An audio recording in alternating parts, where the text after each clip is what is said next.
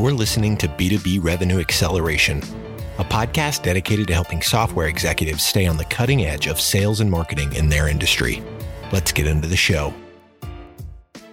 Hi, welcome to B2B Revenue Acceleration. My name is Aurélien Mottier, and I'm here today with Yotam Gutman, Director of Marketing at SentinelOne. How are you today, Yotam? Hi, I'm fine. Thank you. Excellent. So today, the topic that we decided to pick is the top 3 challenges that marketers are facing. But before we go into the details and we jump into the conversation, would you mind introducing yourself in a little bit more details, Yotam, as well as the company that you represent, SentinelOne? Sure. So as you mentioned, my name is Yotam Gutman. I'm the marketing director at SentinelOne. We're a cybersecurity company with offices in Mountain View, the Netherlands, UK, and Israel, where I'm based here in Tel Aviv. I've been with the company for 6 months now, and I'm managing the local marketing activities and help the global marketing team. I've spent about 6.5 years working in this industry in marketing and business development roles. And in addition to serving in SentinelOne, I also manage a community of cybersecurity marketers, about 300 of us who share ideas and have a lot of engagement here. So we have a very strong sense of community. I do like that. And I know that in Israel, the word community means a lot. Since we are on the topic of community and something that is quite topical right now, which is the coronavirus, which I think at the time of recording today, on the 19th of March, it's kind of kicking off a little bit everywhere. How do you feel the community is reacting? How do you think the impact is? Are people seeing it as an opportunity, as an issue? And what's the feeling basically? And what are the sort of feedback that you collect or receive from the community? So obviously it's a big change and a big challenge to all of us.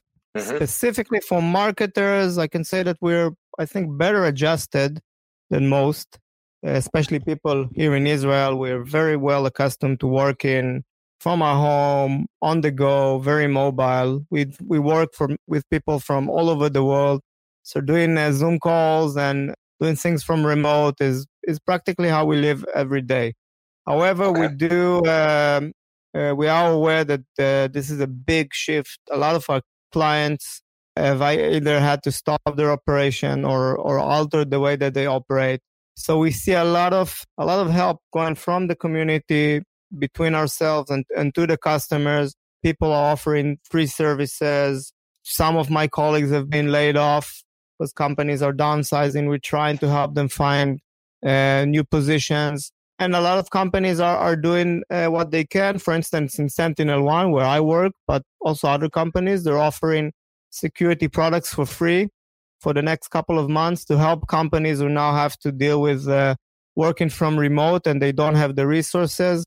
So at least we're trying to ensure that they don't suffer any cyber attacks at the process. So we're seeing a lot of help. A lot of enthusiasm, and we just have to push through these difficult times.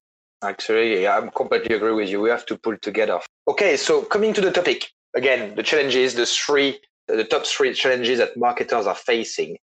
So through the community that you are running in Israel, you promote regular events to discuss with other marketing executives. And as you mentioned, there is also a big part of sharing best practices, experiences. I'm sure you speak about vendors and your experience with them and all that, which I'm sure is wonderful. So if we were to come back to the main topic and put the COVID-19 on the side for a sec, from your experience, as well as from what you gathered within your community, what are the 3 main challenges you believe marketers are facing in the B2B technology space?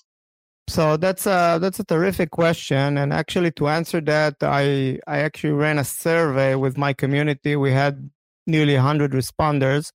So I've taken the liberty of altering the results a little bit because that survey ran at the end of last year and things have obviously changed. But the main themes are roughly unchanged. And I think the first challenge for us marketers and marketing departments, especially in B2B environments, is to justify the marketing's role within the business side of the organization. I think that's the biggest and first challenge we all encounter. Second of all, once we've done that and we've hit the road, we start doing campaigns, trying to generate leads, then the challenge becomes different, and that's how to break through the noise. I mean, especially in times like this, everyone is trying to sell. I'm very familiar with the cybersecurity space, so there are thousands of companies. There are about 150 product categories, and everyone's, broadcasting on the same channel. So it's very crowded, and it's a big challenge to break through to the clients. And lastly, if we were able to do that, I mean, as Israelis, I look from the local angle, then our challenge becomes different, and that's how to scale this globally. Usually we're aiming at the US market, and we come from very small companies, and we're good at innovating, but not that proficient in scaling. So once you've found your voice, you broadcast to the right audience, how do you scale it into a really big company? So I think these are the main three challenges, and they're only been, I think, exacerbated as we speak now. So everything is much more acute. It's going to be more difficult to justify marketing budget. It's going to be more difficult to break through the clutter, and then to do it globally. Yeah, no, I agree with you. So if we were to tackle one by one, and it's interesting because when we, in practically all the conversation that we had on the B2B revenue acceleration podcast, or with CMO that we are meeting outside of the podcast, is really the justification of my role. How do I prove to the main company stakeholder that, first of all, marketing is important, but also that marketing needs a lot of budget to be successful? So could you elaborate on that a little bit, and also share some tactics or success stories of marketing individuals that have been really successful in showing those KPIs and engaging with their stakeholder to really get things out and actually put them into a prime position from a function perspective within the organization? Sure. So I think you've mentioned a phrase that I think sums it all, and that's KPIs. So our key performance indicators. If, as marketers, we can communicate these clearly with our peers and with our executives, then we can have a very business-oriented discussions. We would like to get that much done in the next quarter. For this, we would need, I would say, 1,000 leads. In order to generate 1,000 leads, I think I'll have to run 5 campaigns and invest, I don't know how many thousands of euros or dollars, and that would be the result. So I think if you come to such discussions prepared and have estimated KPIs, for at least in the beginning, you wouldn't have very good estimations, but that's something that you can improve as you go along. And then at the end of each quarter, each year, you can review these and say, okay, those were our goals. This is how much we've spent. This is our return on investment, okay? Today, marketers are measured by the amounts of qualified leads. Some of my community members are also in charge of sales development representatives, and then they also have to schedule meetings. So that's also part of their KPIs.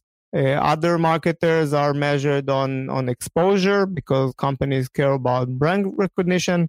It doesn't really matter. As long as you discuss this in advance, you record this, and then you visit this and revisit at the end of the process. Once you do that, then people perceive you as part of the business process, and they'll be happy to spend because they can see the correlation between the investment and the results. One of the reasons that we've ran a survey, and that's something I'd be happy to share with anyone interested, is that we wanted to have a benchmark. So one of the nicer thing about it is that we can show, we have percentage, we can show that how much companies are spending in marketing and in different segments within marketing, so that marketers can go to their executives and tell them, look, for a company roughly our size, similar company is investing 3 times as much as we do. So please, if you want to have similar results or better, I need you to match this budget. So with KPIs, with benchmark, I think that you can have an educated discussions. One of the companies I'm seeing here that are doing a terrific job are called Cato Networks. They have been doing lead generation campaigns, terrific ones for about 3 years. And the marketer that I know there, named Dan, is doing just that. He speaks with the management in terms of KPI, of real business goals, and then assigns a dollar value to them. And he's been very successful. I know that because he manages to increase his budget year on year. So he's probably doing a good job. At least I'm very happy to see his progress. That sounds wonderful. And when it comes to the overseas challenge, because that's also going overseas, going into new territories in general, often an issue that companies are facing. And I think from our perspective, we always see like two types of clients. You either have the US companies who are trying to come into the European market, or you've got Israeli companies trying to come to Europe and then go to North America. My experience, or what we see, what I believe is the most difficult is to actually enter the North American market for a company that was not born and bred there. But I'd like to get your thoughts on that as well. I think coming into the European market when you are Israeli is probably a similar mindset in a way. Going into the US from a European company, an Israeli company, or whatever company that is not US, we always see people struggling a little bit. And maybe it's because of the investment that is required to actually get and do a successful work in the US. Or maybe it's a culture difference, but we never really been able to put our finger on what the issue were. But we've seen those companies really struggling, as you mentioned, is in your third challenge of that scaling globally always being an issue. So, what are your thoughts on that? Do you have any war stories, success stories that you could share with us? So there are several aspects to consider here. One, as you mentioned, is the cultural aspect of trying to do business in a different region or geography. And in this regard, I don't think it makes a lot of difference if you're trying to sell from Israel to Europe or from Israel to the States and vice versa.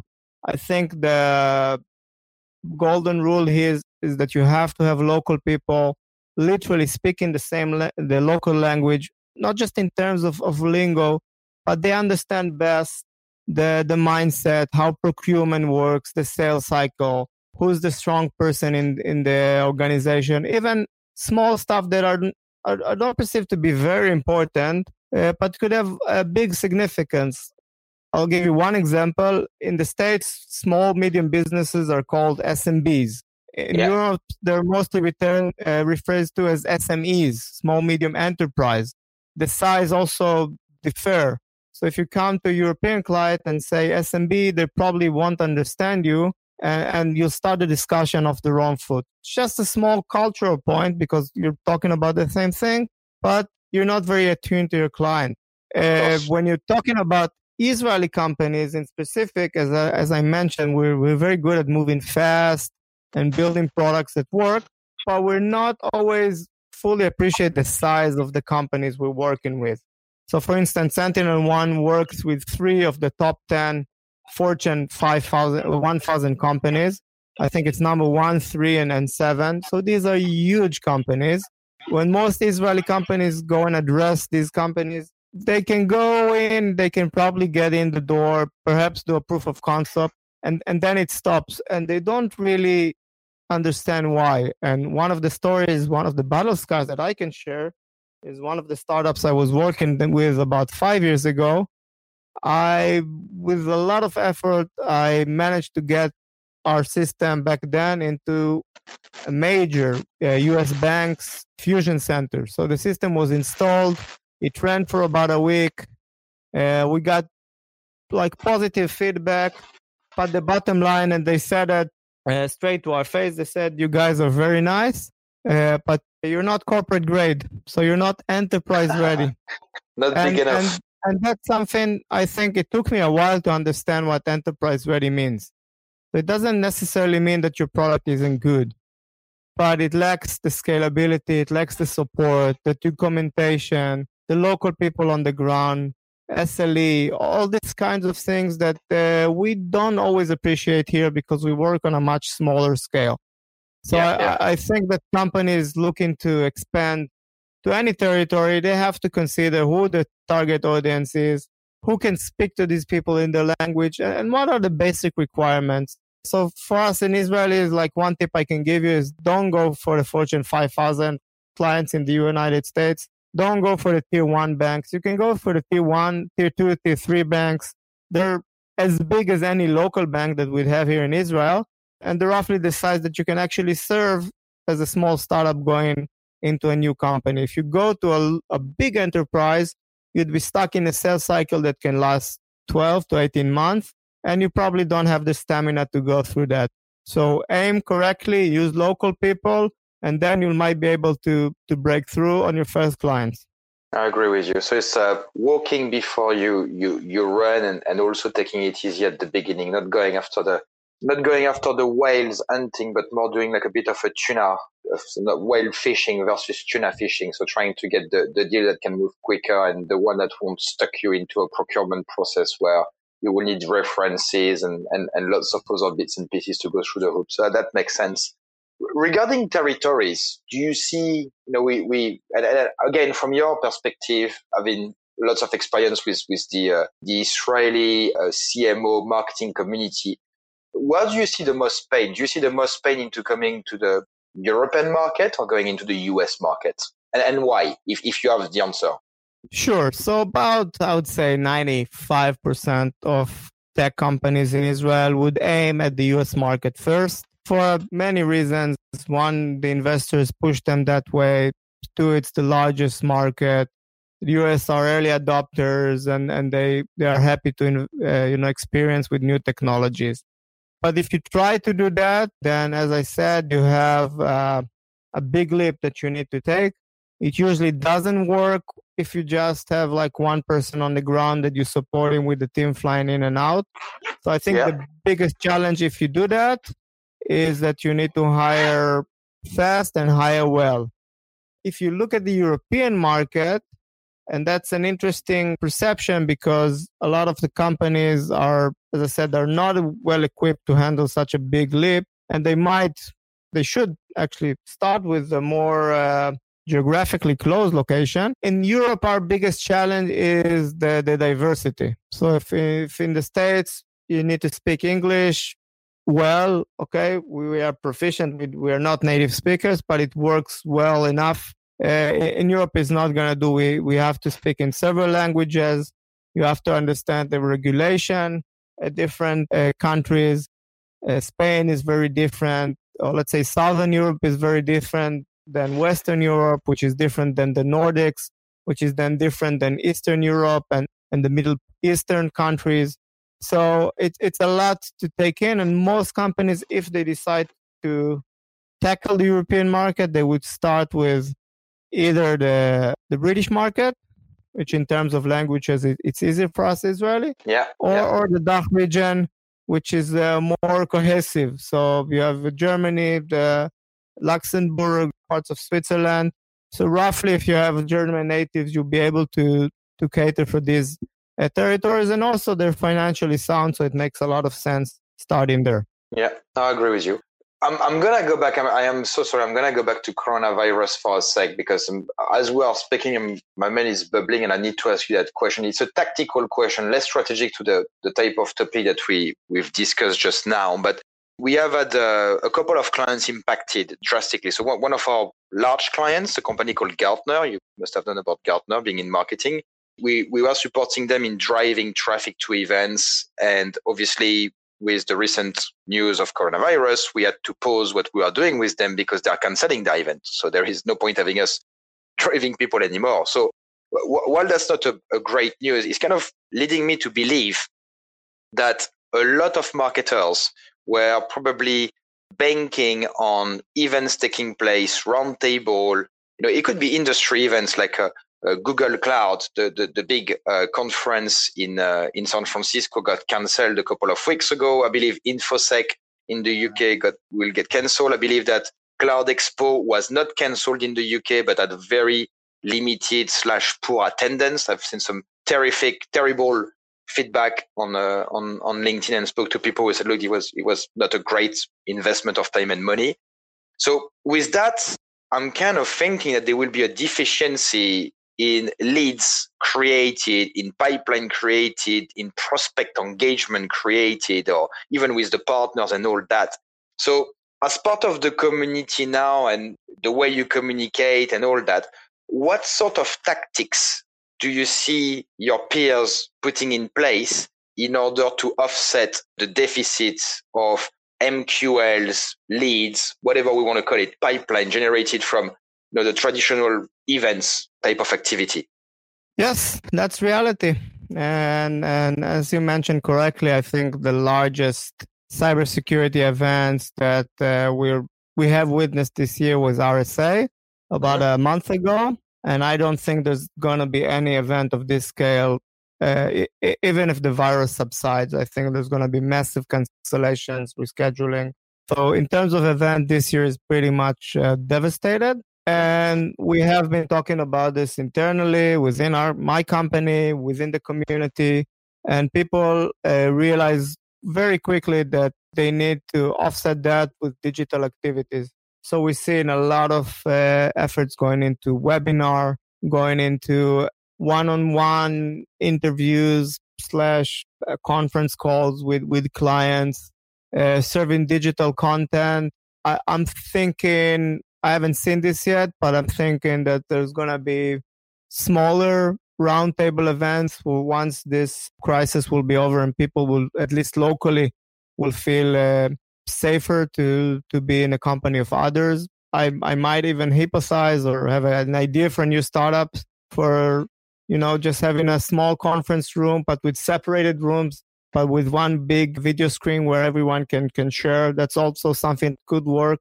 I mean, people are looking for interaction, especially now that we're all cooked up and can't travel. But again, that's not going to happen in the form of massive event. At least that's my prediction towards the end of this year. So a lot of digital activities, a lot of customer education. People still want to know who you are. People are still interested in your product. There's a need for all the technology that's secure and facilitate remote work. We're feeling this demand. Other companies are feeling it as well. So it's just a matter of shifting between the traditional to the more, let's say, digital and remote kind of interaction. Okay. Yeah, that's what we feel. So we have the big shift in the way we work. So in some countries, obviously in the US, we are much more webinar driven, online demo, Zoom calls and all that because of the nature of the territory. But when it comes to Europe, actually our European clients tend to like face-to-face meetings. So obviously we had to shift all those face-to-face meetings. But again, if you look at our clients, B2B software companies, everybody is equipped with a WebEx, a Zoom, a Google Hangout, Uber conference, whatever it could be. There's lots of solutions, but everybody is using the solution because they are used to communicate with their Israeli colleague, their Indian colleague, their US colleague, their French colleague. And that's the way it works for B2B software companies.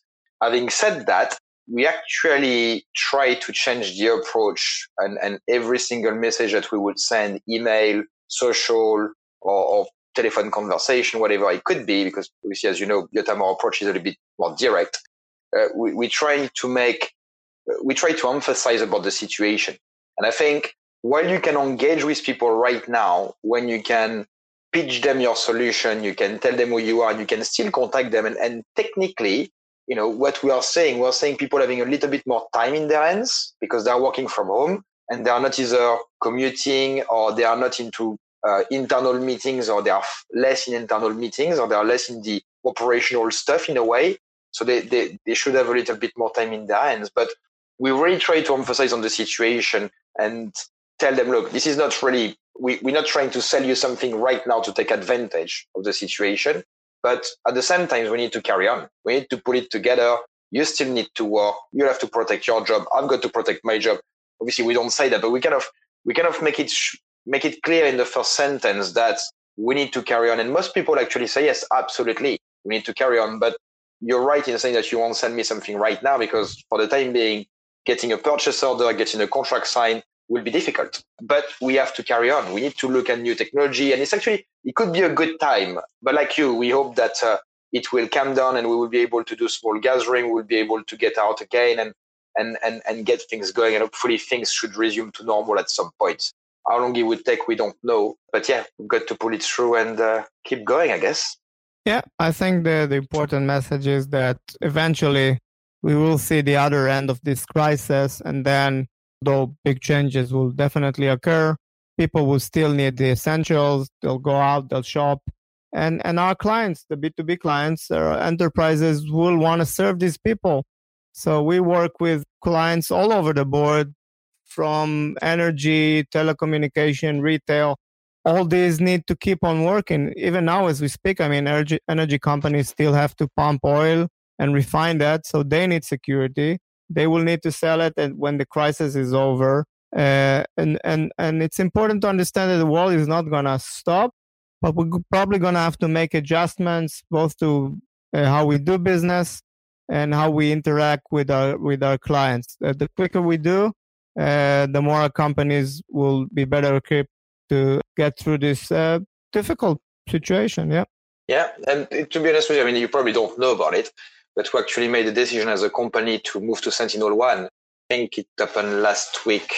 And I was in preparation of working from home and getting the EDR piece as part of something that was important for our IT guys. So as mentioned, technology are important and choices will be made based on working from home. How do you control things? How do you bring security? And unfortunately, hackers, everybody, people will try to take advantage. So, now more than ever, it's important to be secured. And if the community, as you mentioned, can support end user in getting security through freebies, support, content, and et cetera, it's really all about solidarity right now.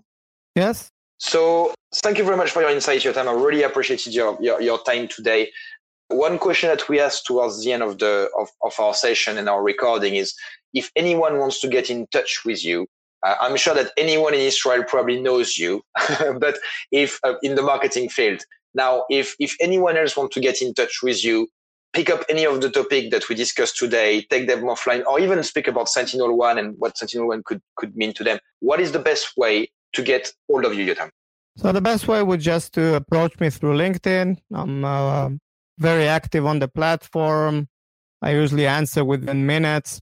So just ping me, send me a connection request, or comment on one of my posts, and I'll gladly interact with each and every one of you. Well, that's wonderful. Once again, Yotam, thank you very much for your time today. It was an absolute pleasure to have you on the show. Thank you for having me. Operatics has redefined the meaning of revenue generation for technology companies worldwide. While the traditional concepts of building and managing inside sales teams in-house has existed for many years, companies are struggling with a lack of focus, agility, and scale required in today's fast and complex world of enterprise technology sales. See how Operatics can help your company accelerate pipeline at operatics.net. You've been listening to B2B Revenue Acceleration. To ensure that you never miss an episode, subscribe to the show in your favorite podcast player. Thank you so much for listening. Until next time.